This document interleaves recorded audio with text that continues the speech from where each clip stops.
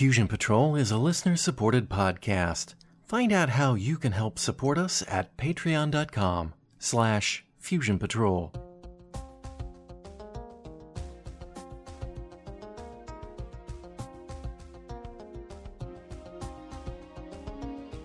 This is the Fusion Patrol podcast. Each week, we look at a different science fiction TV episode or movie and overanalyze it to within an inch of its life. Welcome to the discussion.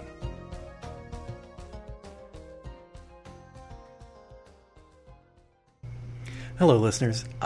During this episode, we mentioned the fact that Star Hunter Redux is available on Amazon Prime. This was true when we recorded the episode. It is no longer true as of the point where I'm editing the episode for release. Star Hunter Redux, the distribution rights have transferred to a company that runs the YouTube channel Sci-Fi Central.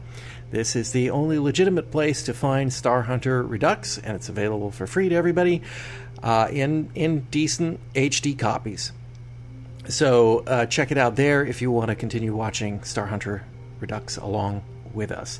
One difference during this episode, we discuss some closed captions that were on the Amazon versions that did not match the dialogue that was going on the screen. That is no longer there in the Sci-Fi Central versions. So you just have to take our word for it on that. And on with the show. Hello and welcome to another episode of Fusion Patrol. I'm Eugene. And I am Kenneth. And tonight we're looking at the Star Hunter Redux episode, Peer Pressure. Episode synopsis. Rodolfo's latest assignment comes with a VHS copy of a snuff film. On it, a woman seemingly talks a man to death while babbling about a mother's love. Dante's job might be to bring her in. Cut to next scene where Dante has brought her in, along with her son, Ajit, to Lucretia's dismay. This isn't a passenger ship. Lock him up. Those are Rodolfo's standing orders. Ajit isn't guilty of anything, but since Nazreen, the murder suspect, and her son were alone on Mimas, and the facility is abandoned, with no way off and life support failing, Dante brought the boy along out of humanitarian concerns. Percy has other concerns about Ajit, as she wipes the metaphorical drool from her face at the thought of a boy being on the ship. Later, Percy spies on Ajit through the security system while Dante does the same on Nazreen. When Dante goes to deliver food to the prisoners, she manipulates the dolt into defying Lucretia's reminder that the boy needed to be locked up. Dante sets the boy free and sends him to the observation lounge to get a look at the universe. She also convinces him to come back with better food for her. When Dante sees Lucretia, he reminds her, in no uncertain terms, that he's the captain and she's never to correct him in front of a prisoner again. Percy has learned that Ajit is free in the ship and spends an inordinate amount of time deciding what clothes to wear and exactly what to say to him should she happen to accidentally meet him in the observation lounge. Caravaggio warns against her actions. Returning with better grub, Nazreen uses the not-confiscated medical scanner on her wrist to scan Dante and put the whammy on him. She makes suggestions like letting her go, and when he disagrees, he gets a headache until he relents. Soon, he's her puppet. Lucretia protests, but Dante tells her off. In the observation lounge, Percy and Ajit are getting along famously. Ajit asks for Percy's help so that he can get away from everyone and leave.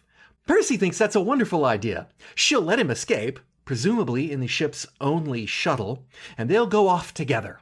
It's not what Ajit had in mind, but he's a teenage boy and she's throwing herself at him like a cat in heat. Lucretia is worried and has Caravaggio scan the tape. He finds hidden material which conveniently explains the entire story. Nazreen was working on a project designed to make violent prisoners manageable by altering their brains with magnetic pulses. This led to the subjects being unable to disobey an order, or they would die. The project was ultimately abandoned and covered up. Luckily, Caravaggio, a simple cruise liner AI, is able to analyze the videotape and develop a defense against the magnetic pulses, allowing Lucretia to be immunized against Nazreen's device. Now immune, Lucretia starts by taking Ajit back to a cell, but not for long because Percy lets him out again so that she can try to force herself on him. He likes it, but he warns her that his mom is dangerous.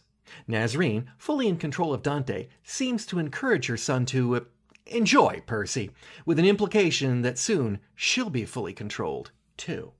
Caravaggio manages to separate Percy and Agit by replaying her absolutely cringeworthy prepping for their chance encounter.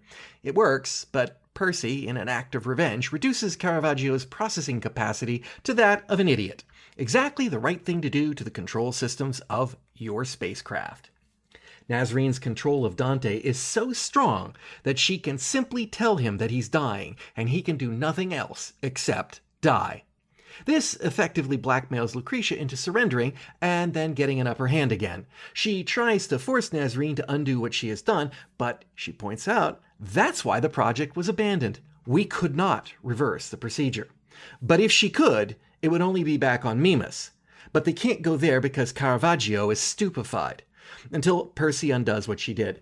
On Mimas, Nazreen does the impossible and undoes the damage to Dante. So obviously the project should never have been abandoned. Rather than be stuck with his mother anymore, Agit apologizes to Percy and kills himself. Nazreen, disconsolate, zaps herself with a mind control device and without anyone to tell her what to do, has nothing to do. The end. I got a tough question for you. Okay. I think maybe it'll be an easy question for you. What do I tell somebody, or what would you tell to somebody who said, now I'm going to watch this episode of Star Hunter Redux. What is it about this episode that won't make this 40-some minutes of my life I won't get back? What's a positive going for it, this particular episode? Okay, I have an answer for you. Okay. All right, here it is. The this is the 6th episode, actually first one filmed. This is the sixth one aired. First filmed, okay. Yes. And in its original unaltered version, the pre-Redux version, it plays like a pilot. Okay. And so the first 6 episodes are doing world building and establishing characters. So this is Now just think of it this way, guys. Think about this. I know we've both watched all of Babylon 5 several times, right? Yeah. Okay. How do you watch the first half of the first season of Babylon 5 now in a way you didn't watch it when it was coming on first run? Oh, I absolutely, when I watch Babylon 5 now, you are looking for the little tiny clues for things that'll come up later on. And there are some real stinkers in the first part of Babylon 5 too. I will fully and freely admit. Oh, especially the one with the alien armor. Yeah. Okay. You know, funny thing is, I like that one better than the Mutai episode. But at least that one has the rabbi and he's good. Okay. Yes, he is an interesting character. But yeah, there's some clinkers in there. Now, trying to twist in my head here and look at this as a pilot, I wouldn't say it doesn't excuse some of the things, but it does make a little more sense. So, for example, when we've talked about before how in the Star Hunter Redux, apparently they didn't bother to change the subtitles for the closed captioning. No. So you see the opening credits and you get narration. And of course it's the same opening narration. It's not on the level with Space, the Final Frontier, but it's that kind of thing. In this episode, when Dante he's seen the tape and he's just sitting there in the chair, slouched back. Okay. I think I with his hand back. There are subtitles saying, Rodolfo can go to hell. This job's getting awful. Right. Something, now I can see that. I can see that as being a pilot. Yeah. Because when I was, I did my most recent rewatching of this, the one where I took notes, about 3 hours ago.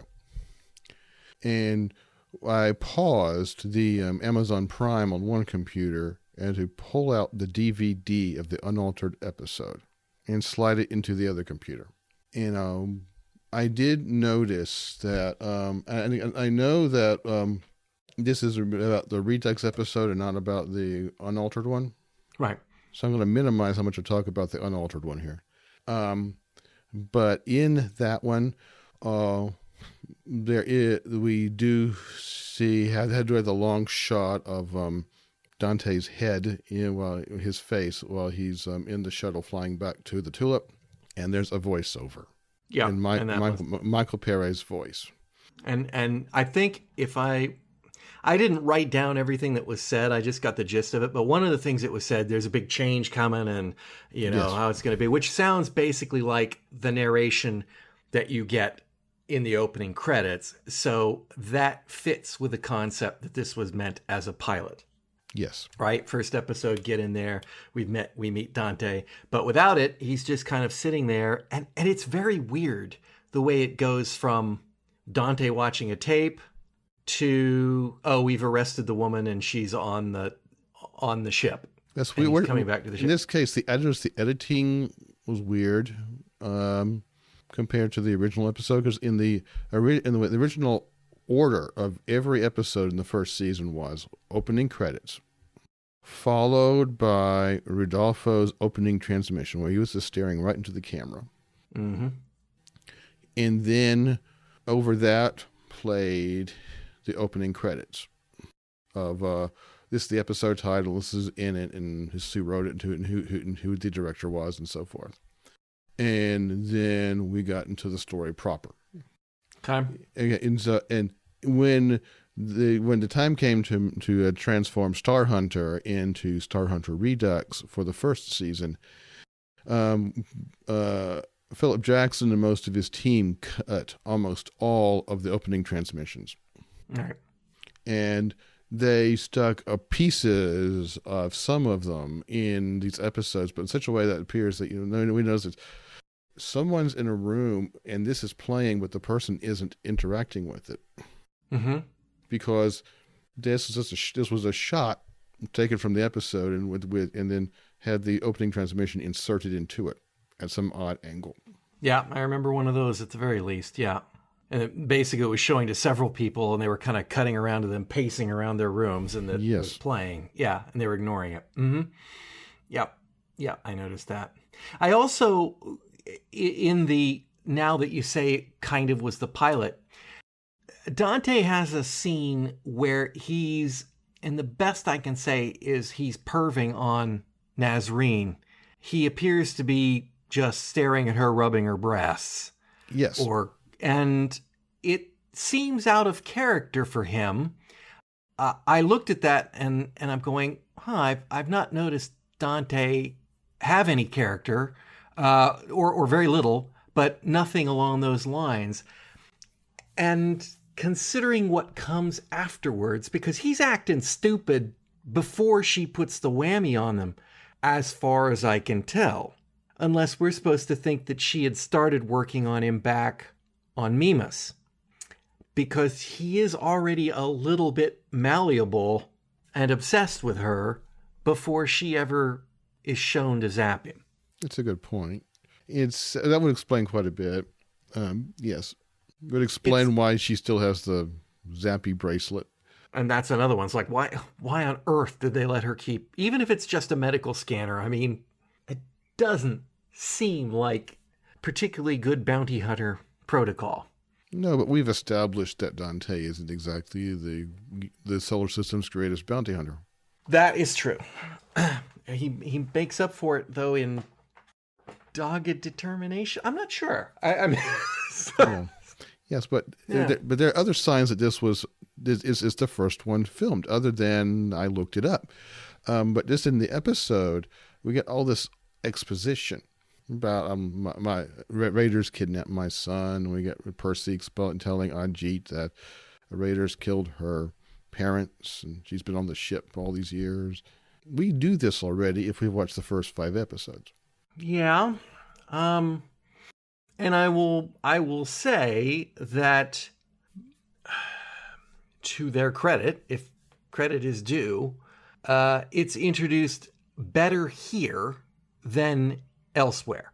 because it makes perfect sense for Percy to say what she says to Ajit at the time. In that, I mean, I don't know if they keep this a secret, right? This is the dark secret that my wife was killed by raiders or whatever it is. But in this particular context, it's a moment where you could envision Percy saying, oh, well, you know, I could, for example, if someone had said to me, you know, somebody I was interested in had said, well, you know, I was only raised by one parent, I would say, well, my mother was killed in a car accident when I was 3, because it's true. I mean, that's a perfect opening to come out with, you know, we share a bit of suffering kind of moment. So it fits for Percy. In Dante's case, it kind of fits because she's put the whammy on him, and she's a psychologist. And so, yeah, it doesn't feel right that he's just opening up, but at the same time it does, because it feels like this is something he wouldn't do, but that something is amiss. So in that respect, far better than however they did it earlier in the series, because then it was a far more of an exposition dump that didn't seem to fit quite at that point in time. So, all right, I'll take that as I would say I am not a fan of this episode. I have some mixed feelings about the first 6 episodes, but I watched the first 6 episodes of this first season the way I watched the first 12 episodes of Babylon 5 season 1. Well, I got to tell you, I'd be serious. All seriousness aside, if I weren't doing this for the podcast, if I sat down and I said, "Oh, I wonder what this is," not 6 episodes through, I'd be done. I would never watch another episode again after, because it's the same, and particularly Percy. I mean, again, keep in mind this is supposed to be first episode Percy, right? And it is setting the pattern for everything she's done since then. If you reverse the order. But it is so, it's so inconceivable that no matter how misbehaved and hormonal or whatever Percy's problem is, or maladjusted or psychotic or off her meds or whatever it is, that she keeps screwing up the computers on the system that keep them alive.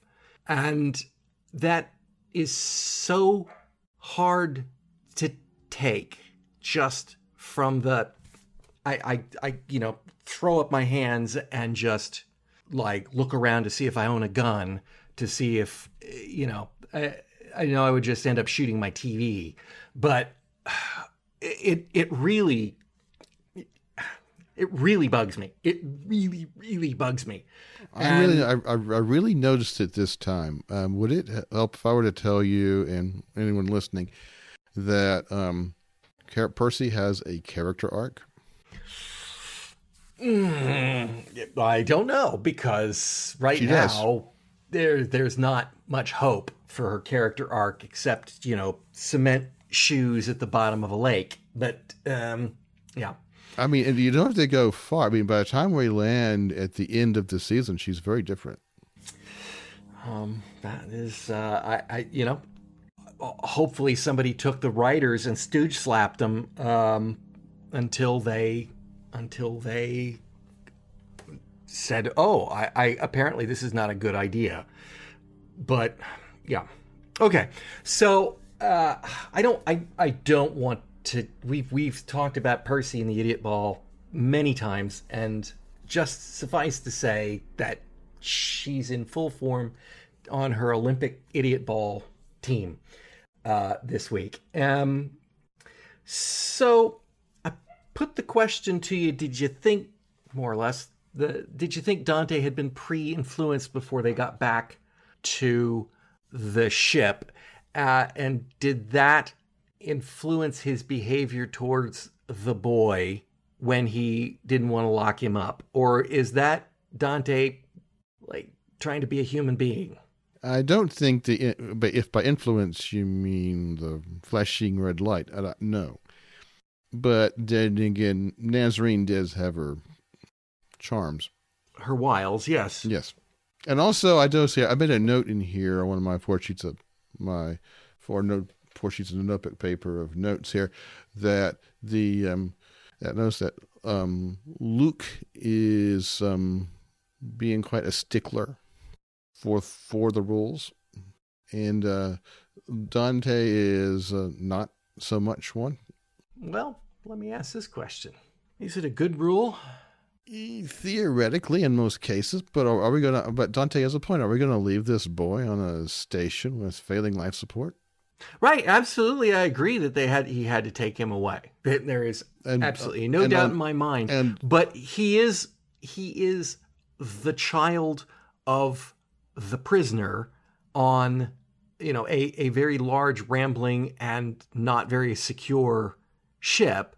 And I understand why Rodolfo has that rule, and I kind of think that if not chained in that cell, then at least locked in a cabin or something would be appropriate. Well, people I do know from watching the series, it's possible to put someone in quarters and lock the doors.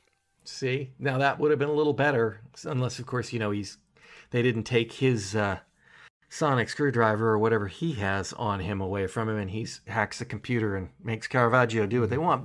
But it makes perfect sense to, particularly in a case where you're talking about a person who truly has a close, deep connection to the prisoner. Maybe I'd feel a little different if it was some stray space vagabond they'd found in a space pod that had nothing to do with the case, and then you might think, well, that's, you basically probably it's illegal not to pick them up anyway. So, but it seemed like a really good rule, and there's two choices. Dante is flaunting it. Well, three choices, I guess. Dante's flaunting it because Dante's trying to be a nice guy. Dante's flaunting it because Lucretia told him to do it the way by the book, and she's not going to tell him what to do. Or he's already somewhat under the sway of Nazarene. I couldn't tell which one it was, and towards the end, I still hadn't figured out which one it was. And then there's the question of Ajay. He also seems to be in his mother's thrall, sort of, kind of. Yeah, except when he tells Percy that the mother's dangerous, and he goes off and eventually kills himself. Right, but you can see that is it strictly just he's completely dominated by her? That's what I think. That's kind of what I got out of it, but speaking of that relationship, mother and son, the kissing, it's terribly unhealthy. Not good. The when she kisses him on the lips, it's like, oh, this is not good. They were the only two people on that station. Yeah. No. Yeah, I had a note about that being. And maybe it is exactly what it appears to be, a domineering, incestuous relationship. And that could be, which I think, considering that he's a minor, I think in all definitions, that's rape. Which could explain why he just wants to get in a ship and be away from everyone. That makes perfect sense. That's just, he is severely broken. Which, yeah. Also, there's that whole line he says to Percy. Says, I want to work with my hands. Is that, how am I supposed to take that line? Maybe he wants to change his life and work with his hands. That's because I don't know. You're kind of getting down to it with a young lady who's definitely in with you, and you're like, I like to work with my hands. Baby. Well, he's talking to a young lady who's also the ship's mechanic / engineer, so maybe he's trying to impress Could be her. that too.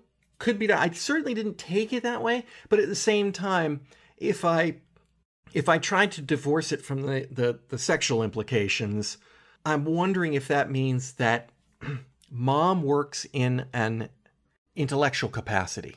All her work, all her psychology or psychiatry, whichever it is, that is brain work, right? And there is that sort of dichotomy between, I want nothing to do with that. I want to go, dig ditches or make pottery or, just work without my brain and do handwork. And I kind of wondered if that's what they were going for.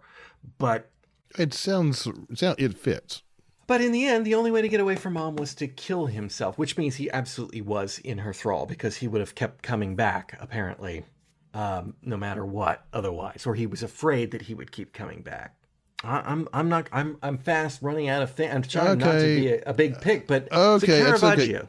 Yes. Yeah. What about the AI?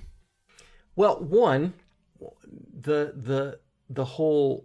Well, he should be locked out, Percy. I mean, for starters, the fact that you can tune his intelligence down to the point where he can no longer operate the ship seems like a remarkable design flaw in an AI.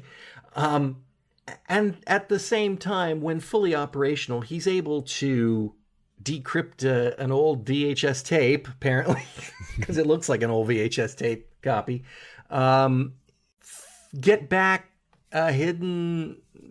I forgot what their excuse was for there being the entire exposition dump hidden on the tape about what was going on, and then also devise a countermeasure, which seems to be part of a project that they worked on for a very long time at great expense. And it seems like, why would they do that if they can just have somebody like Caravaggio do their AI work for them, and probably could have finished that project and made it work properly? Is he supposed to be the AI from the ship, or is he an aftermarket mod that's supposed to be super better than what a cruise ship would need? I can answer this because I've seen both seasons. To answer your question, he's been on that ship for a very long time. So he is part of the cruise line. He was AI. There. He was there. Yes, he was there back the days it was a cruise liner. Okay. Think what an AI designed for scientific research or engineering could do, as opposed to one that was set to run passengers on a cruise line and steer around the planets. I have something here. Here's some questions I wrote down as I watched, and these pertain to Lucretia Scott. Okay. Do you remember that scene where she told Dr. Nazarene that she was willing to kill Ajit? Yes. Did she mean it? Considering that there is a scene earlier, and in the grand scheme of things, story-wise, but with information she did not have available, there was a scene when they were in the kitchen, and it seemed to me pretty darn clear that when she said something that was, against protocol or against wise action, and Dante would start flinching his head in a headache and kind of go, no, yeah, okay. Lucretia should have shot her right there on the spot. Now, and I feel like she could, but I watch that scene and I think, okay, actually, no, Lucretia couldn't do it. She's not the person that can murder someone in cold blood, despite the obvious signs that she's gotten to your captain, in some ridiculous way. So could she have killed the son based on that scene? No. I don't think she could. That's what I got.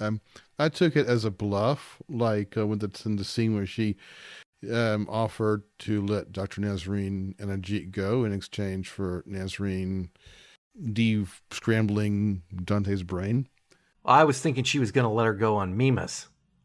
I mean, on Mimas right there, but then she took her in anyway. Or tried to, but they did what didn't. Well, I should back up and rephrase that. And then Luke did the opposite of what she said she would do. So I figured that Luke is a former soldier with a very strong sense of honor and of propriety. She's not against killing when she has to do it, but she only does it when she has to do it. Right. I mean, obviously, anyone who is a soldier needs to be prepared to kill for your objectives, because that is quite literally the definition of a soldier. And so I think she has the ability to kill. I think it's a very unfortunate. Well, how do I put this and make it doesn't make me sound like a bloodthirsty killer? I think it's very unfortunate that television standards and practices, and I'm sure up through this point in time, when this show was originally made, generally frown on main characters committing murder. You know, one of my favorite series of books when I was a kid are the Simon Templar Saint books by Leslie Charteris. And the Saint's a stone cold killer in those. You know, he identifies criminals. He identifies criminals who have destroyed people, who have killed people, who are going to get away with it, and he kills them. And he is judge, jury, and executioner. I'm not saying that that's what people should be running around and doing, but these are works of fiction, and that is, you know, the logical consequence of the morality that he holds. And they translate that into Roger Moore as the Saint, and he can never kill anyone in a way that isn't that person's fault or an immediate act of self-defense. You know, so, well, I'm going to take you in, and then they pull a gun on him, and so he kills him. Well, that was self-defense. It's okay that I killed the guy. Or, you know, he shoots a gun at Templar and an avalanche falls on him. Or, you know, whatever happens. And this is the feeling that I get here, that this character should be prepared to kill. And based on the fact that she's an operative for a secret organization of what appear to be killers, I would think that she could.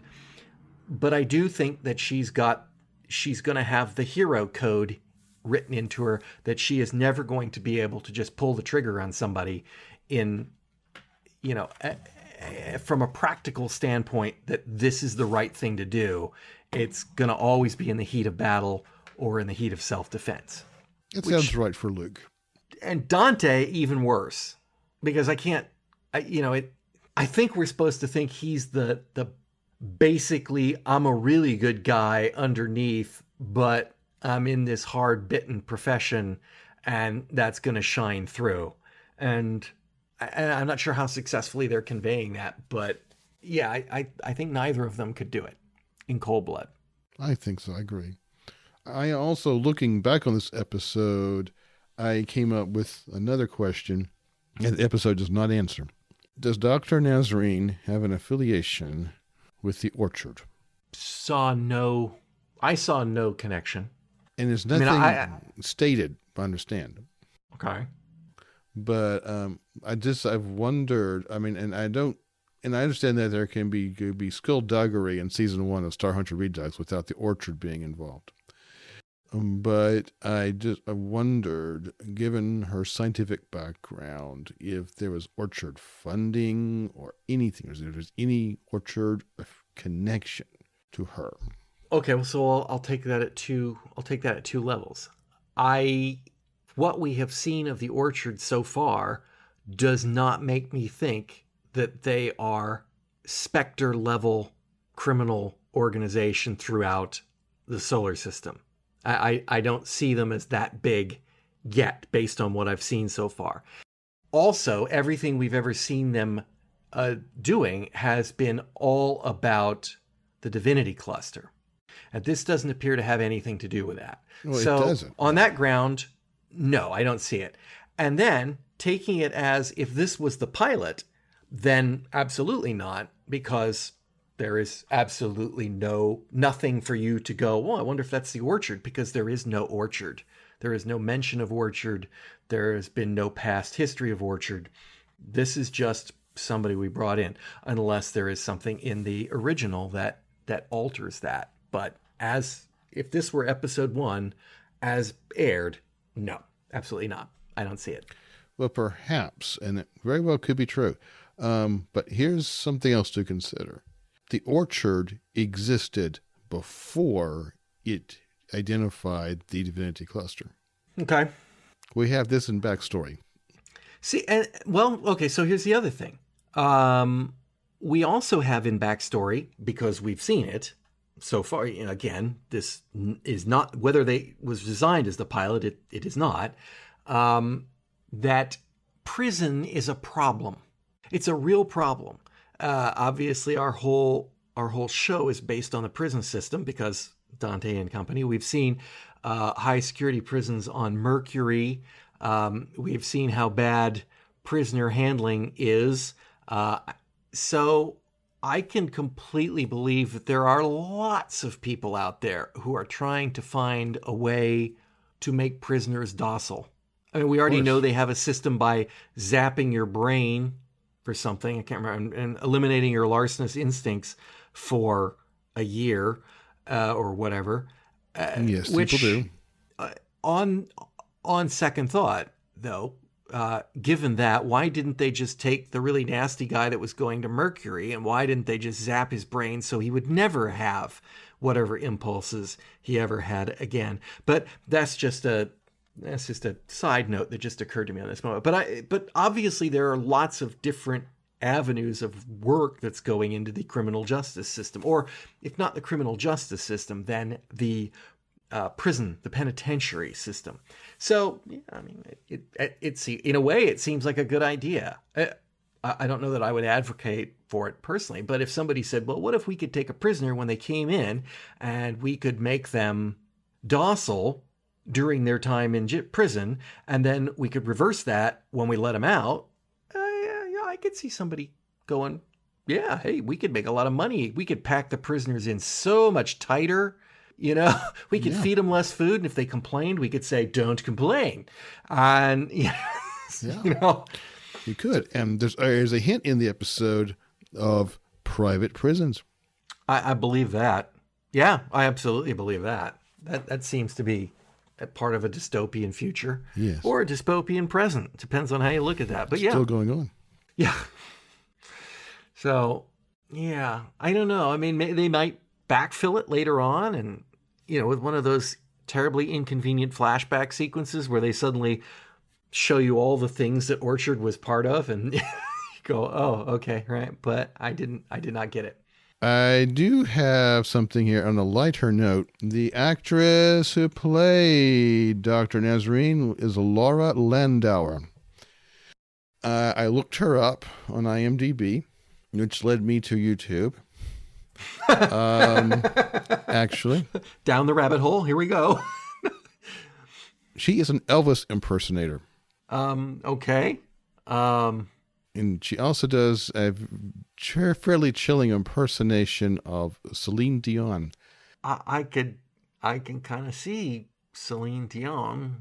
But I've seen some pretty bizarre Elvis impersonators. So, just watch that episode of the TV show Sledgehammer with Elvis impersonators, and you'll see all the weird ones. I love Sledgehammer. It's not as good as Get Smart, but I give him an A for effort, man. That was great. Definitely give it I mean, is she doing an Elvis impersonator? She's doing as a man, or she's doing a female Elvis? She's doing a female Elvis. Okay. Well, maybe that's where she got the seductive hip sway that she was able to get Dante under her control. She got him shook up. Oh dear.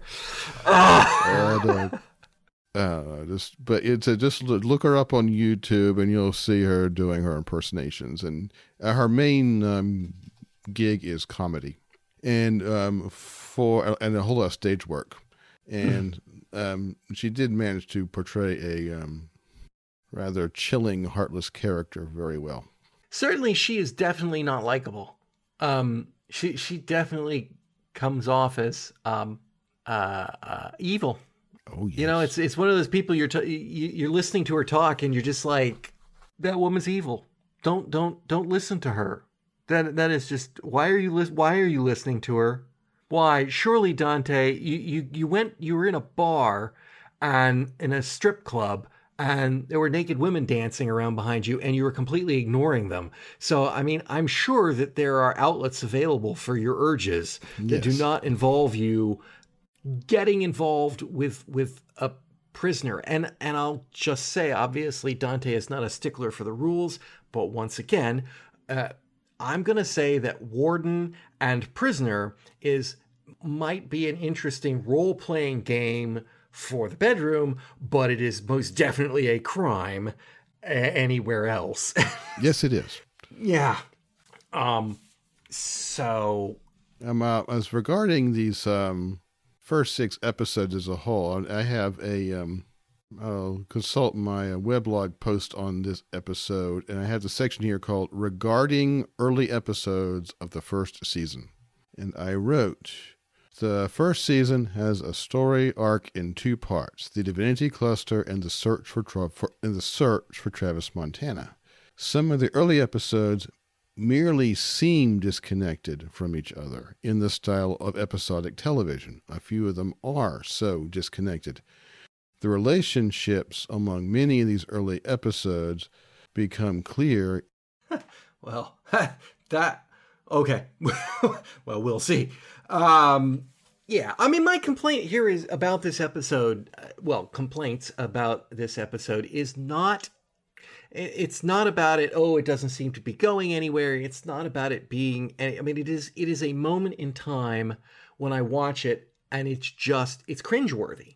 Bits of it are made me cringe. Mm-hmm. My wife and my daughter came in, I think in the last 15 minutes while I was watching it, and sat down. And I'm not making an excuse. If you come in 15 minutes from the end of a TV show, obviously you're gonna be not fully on board with what's going on here. But they were having the same reactions I was by the end of the episode about, it's like, why are you watching this? Like, because, and it is just, this episode, stand by itself, is not a good piece of television. And I wanted to come in here and say, not only is this not a good piece of television, this is the worst piece of television I've ever seen. I'm not willing to go that far, but I can't think of anything that right at the top of my head. I'm still kind of there with the Imp, and Man from Atlantis is a pretty low bar. It is, and I don't know, but they were wise not to make this the first episode, because it definitely is the worst of the first 6. And there was another one, which I can't remember which it was, which was pretty similar, frankly. Oh, that's the one with the probably with Mercury Prison. The Mercury Prison, the two cousin inmates. Yes. Yeah. Once again, the girl on the bounty hunter ship lets the prisoners escape. That was Trust. Yeah. Yeah. So that is a story you can explore once and go, better never make that mistake again, and then come back to the wild. I can accept a character that constantly screws things up by being stupid if I'm watching Gilligan's Island, but I'm not watching Gilligan's Island, and I'm not seeing coconuts fall on the skipper's head or amusing violence like that. So yeah, I really was kind of struggling with this one. I couldn't watch it a second time. Normally I do, but I couldn't do it. And I had, an extra week or so to do it. But I couldn't. If it's any consolation, episode number 7, Frozen, gets us deep into skullduggery involving the orchard. Okay. Well, I hope it's good skullduggery. As good as skullduggery can be. Sometimes evil organizations think they're good. Yes, and also I know I've said this, but it bears repeating. I watch these episodes in a way that many people do not. That I watch, as I have seen these episodes again and again and again over years. So when I go back and revisit one, I'm watching it in the context of 43 other episodes. Right. and it's so, and then you come at it from the point of view of you've seen 6. Right. And I think our listeners are probably more in that lot, Right. too, at a guess. I mean, tell us in the comments, listeners. Have you actually seen Star Hunter Redux or the original before, or are you going through on this on the first time as well? I don't know. I mean, it made it to 2 series. Somebody must have watched it. Yes, I don't know what kind of ratings it had, but somebody must have watched it. Yes, and there's a 3rd season in the works for quite some time. Yeah.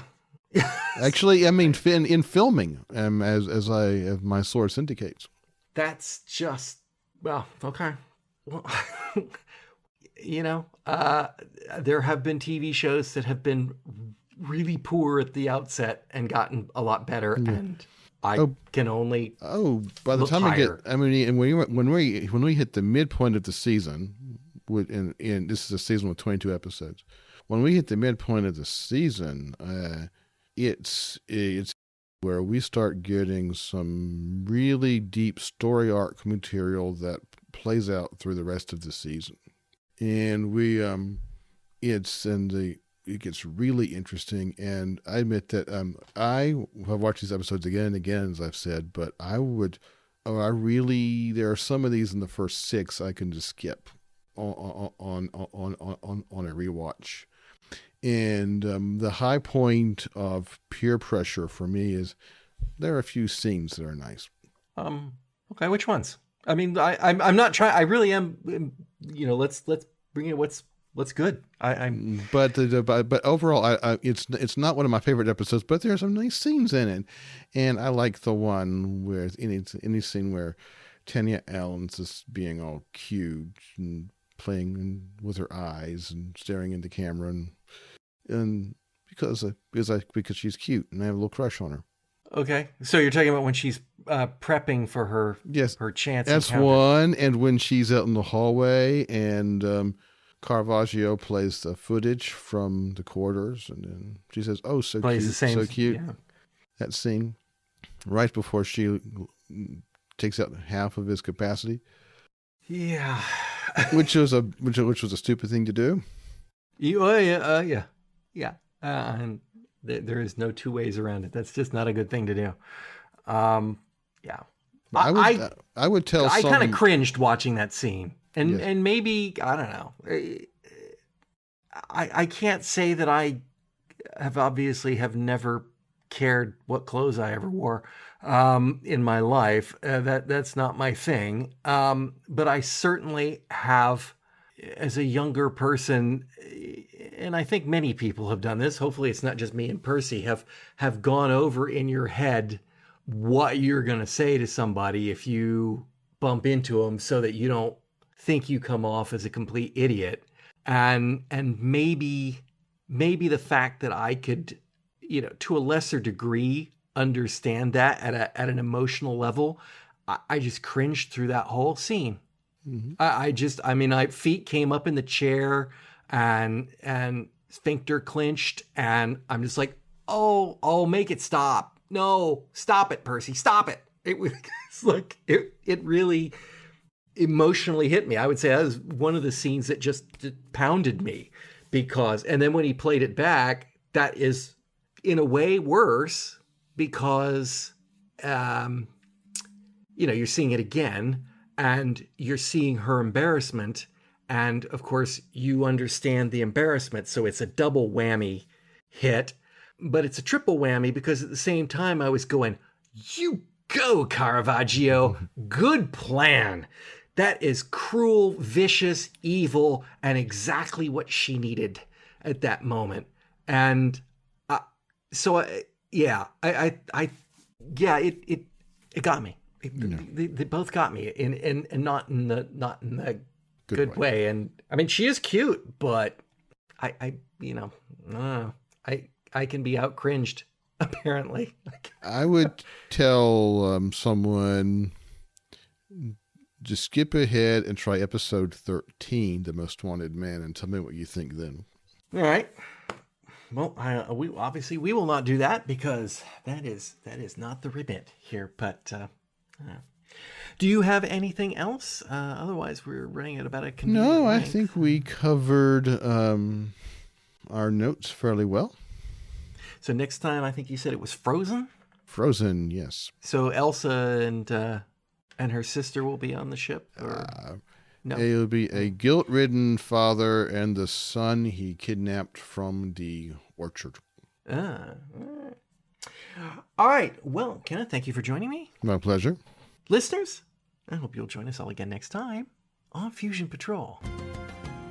You've been listening to Fusion Patrol, a listener-supported podcast. Find out how you can be a sponsor and get early access to all episodes and more at patreon.com/Fusion Patrol. Come join the conversation on Facebook or Twitter.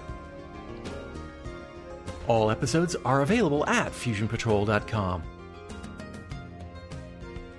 Our music is Fight the Future by Amberwolf. This has been a Lone Locust production.